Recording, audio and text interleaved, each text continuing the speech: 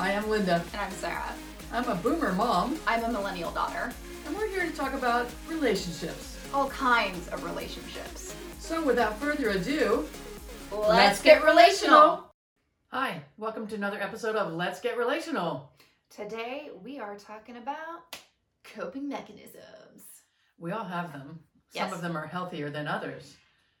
The important thing, number one, is to know what yours are. Mm-hmm. And coping mechanisms are our responses to stressful situations. So what are some stressful situations you've had in your life this year? Well, not 2021, but in this last year, 2020. Everything.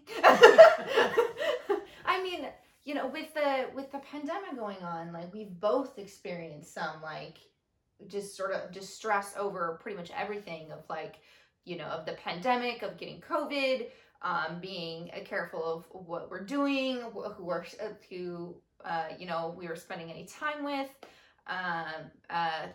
You know, part of my stress was also coming from of, you know, in finding the time to cope with all of the terror, I guess, and also making sure I still had like time for friends and, you know, connecting with people.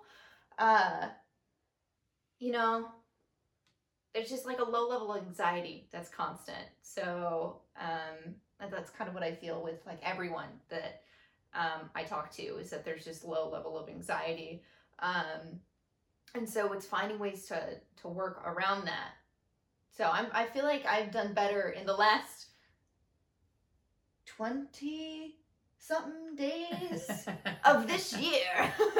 Well, and we both did better in the last quarter of last year. But there was a time during that was extremely stressful. And it's not the only stress we've ever had in our lives. You know, we've gone through relationship breakups. We've gone through not really knowing what we wanted to do next with our careers. We've gone through conflict with friends. Yeah, We've gone so through. Much has changed. Well, and these are just general kinds of things too. But, So I'm talking about the pandemic, but also just other stuff. You know, we go through those things anyway. And the pandemic is for those of us who are in areas where we're being shut down and isolated. Everything's accentuated and amplified. Yeah. And I think that's the part that, you know, why we sometimes refer about the pandemic, because all the normal stuff was hard anyway.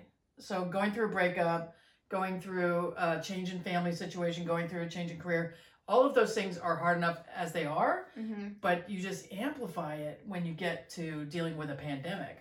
Yeah, because, you know, there are going to be fewer options, and the options that may be available are things that you may not want to do because of the pandemic. So there's just different ways you're thinking about things that you wouldn't normally be considering or thinking about if we weren't in a pandemic.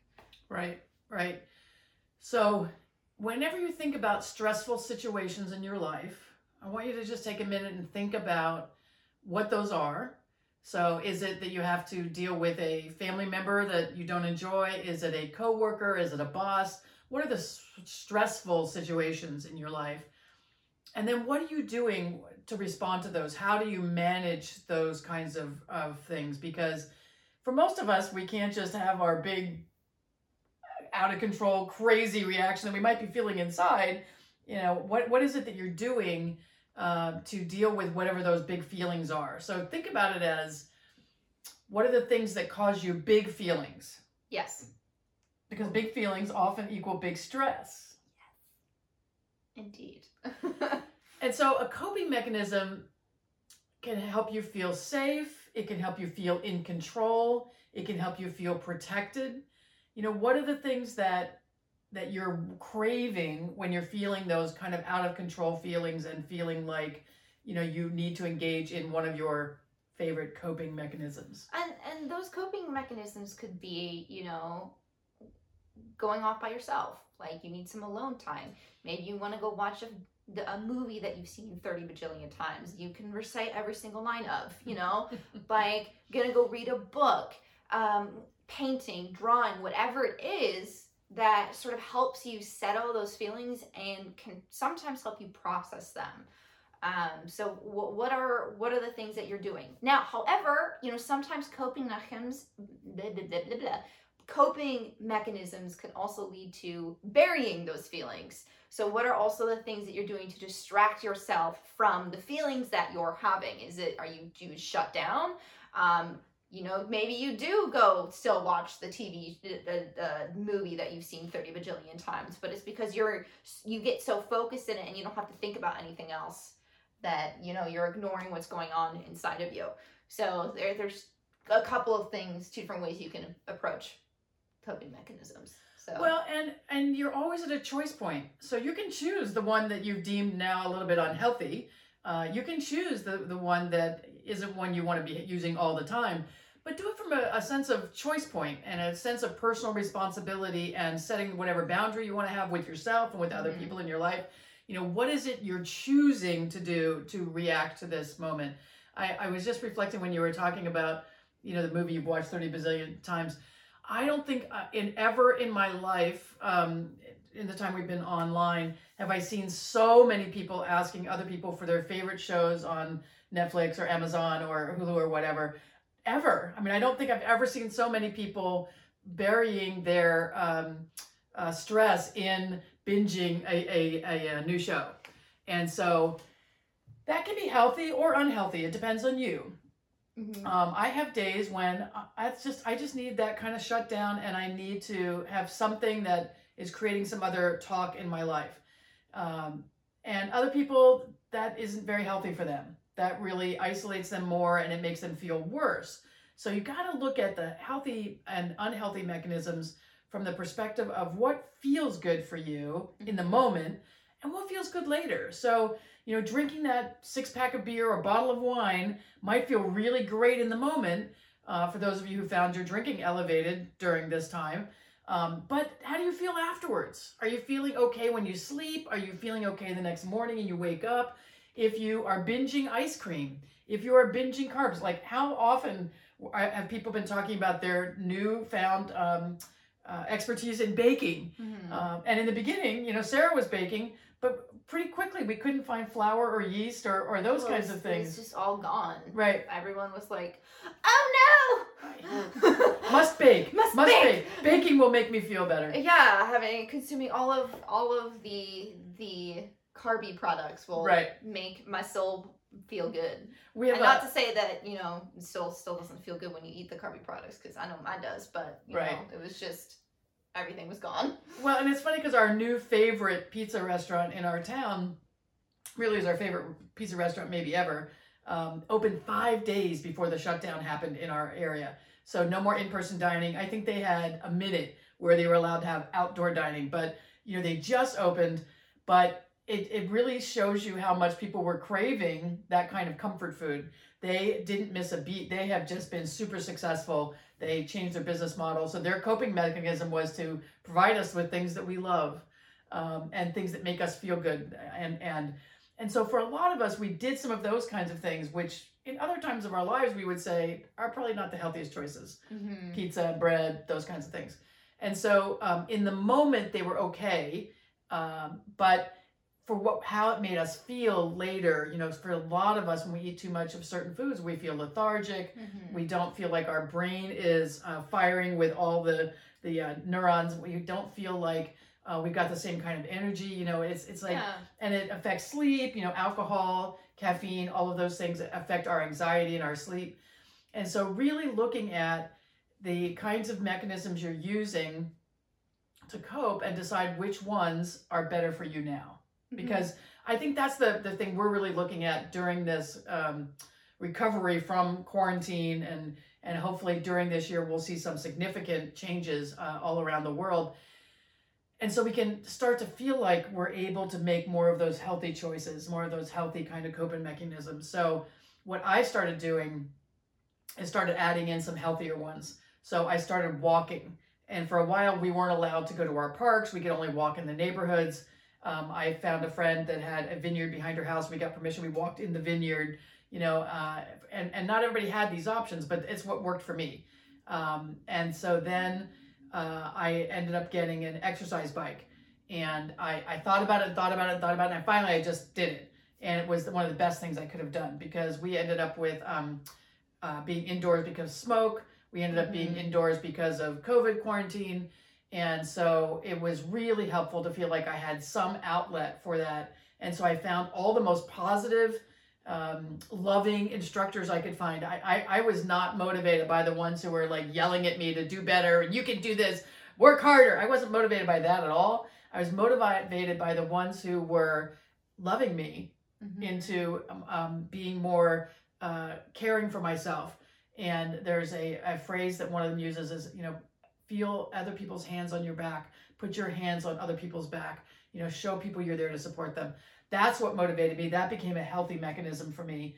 And not to overdo it. I've seen some people like spending 4 hours a day, and for them that may be healthy. For me, that would not be healthy. It wouldn't feel good in my body, and I would feel like there was a lot of other things I was missing out on in my life. But for me, the exercise part became much more of a healthy mechanism. And I realized during the smoke periods that I was spending way too much time indoors because I was not able to be outside because the breathing was too hard for me. But I realized how much I miss nature. And so after I got into this habit of doing most of my exercise on my bike, I realized I had to get it back outside again. And I was just talking to a friend the other day who's in a winter environment, and she was saying that she has to go out, even if it's for a 15-minute walk, even though it's cold out, just so she's out in nature a little bit more, because that's incredibly grounding for most of us. And so I started mixing in that. We started playing pickleball with each other and then with friends. And super easy, super inexpensive sport to get into. And it's not, they don't have courts everywhere, but there are things you can do to kind of change a tennis court into a pickleball court temporarily. So that's some of the ways that we started looking at, the ways we were isolating, the ways we were using food or drink, the ways we were just kind of withdrawing in a lot of ways, I think. That became our unhealthy mechanisms. And then we started adding in some other things that felt healthier because we knew we were always at choice point. And that's the part that I can't emphasize enough, is that you are always at choice point. And there are days I choose the unhealthy thing. I choose to, I had a day last week when I was feeling really sad about somebody, and I could have made a different choice. I was totally at a position where I could have, but I had some pizza, some beer, and some ice cream. Those were all my guilty pleasure kinds of things, and I felt fine about doing that. I don't do it every day. And it just felt good to just let go of some of those feelings. And most days, these days, I allow myself to have all of that flow. And sometimes you just need a break from the feelings flowing, and to do it in as safe a way as possible is what I'm saying, is like to make bagels or to make bread. Yeah, that's my plan this weekend. Yeah, yeah.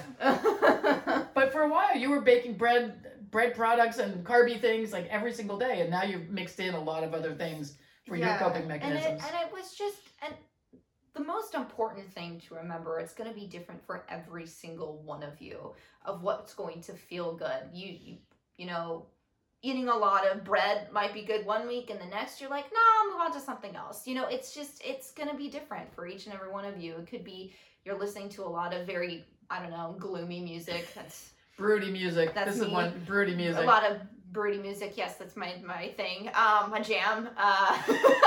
But and for a while, and then you move on to something that's maybe a little lighter, which happened to me.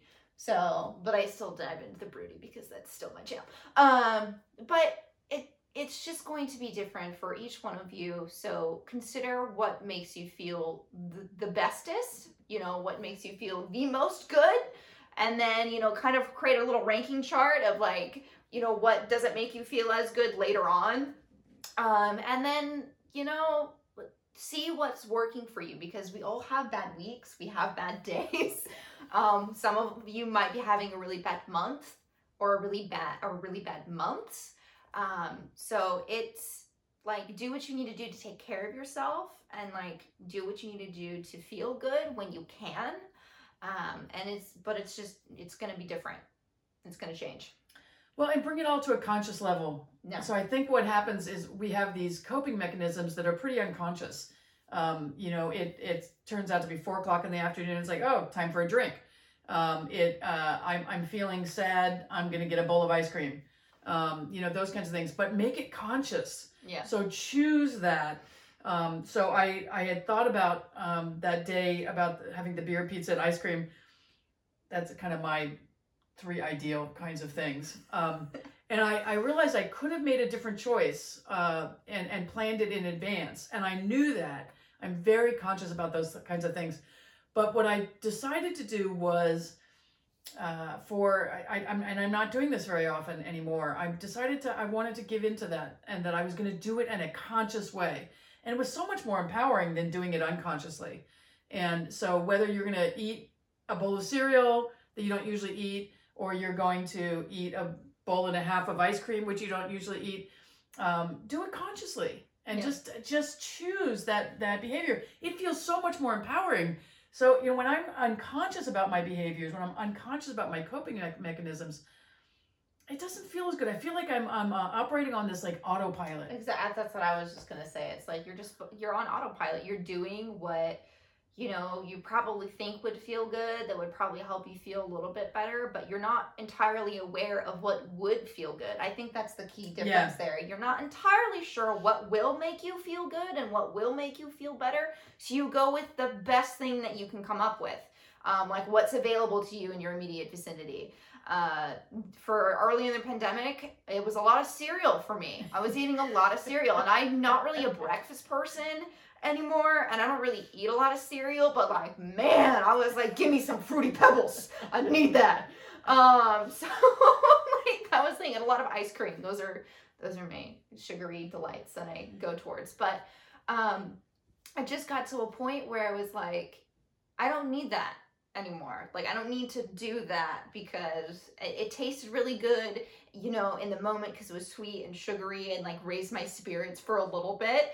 But there was other things that I could do that would actually help me over time in a larger scale than just eating a bowl of Fruity Pebbles, for dinner or dessert.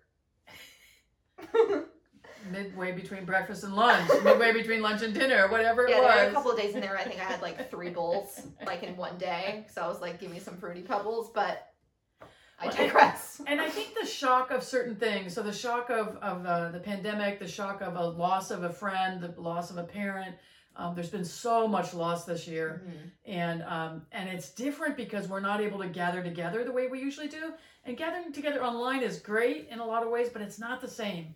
It's not the same as being with your community and hugging each other and being able to have that physical touch that so many of us need.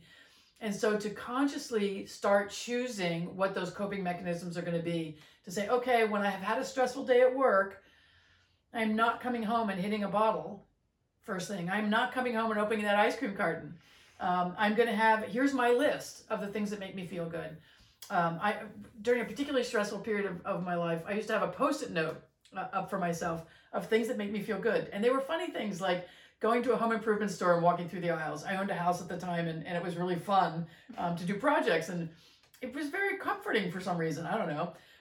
Having a full tank of gas, taking a shower. There were easy things that didn't cost me a lot of money. I didn't have to buy anything at the home improvement store. And I wasn't one of those people that couldn't go to a store and not buy stuff.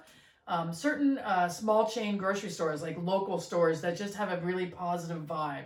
I just identify the things that make me feel good that could be better choices than some of the other choices that I could be making. And I think that's the part that, as you look at your coping mechanisms now, become very conscious of what you are unconsciously choosing to cope with. Identify the things that are your coping mechanisms. We don't even always know what they are. Yeah. We don't. And there's some that are also very self-damaging as well. There are plenty of coping mechanisms out that are self-damaging when you're so unable to process your own feelings that you can resort to self-harm, eating disorders, controlling that kind of thing, a lot of drinking, excessive drinking. There's a lot of ways that we try to drown ourselves in either pain or other things, like trying to numb. It's trying to numb the feelings that we're having because we don't want to deal with it or we don't know how to process it. So there's also being very aware and seeking help when you are reacting to things in that way. That it's very important that you may not want help right now, but that's not something that you can sustain for forever.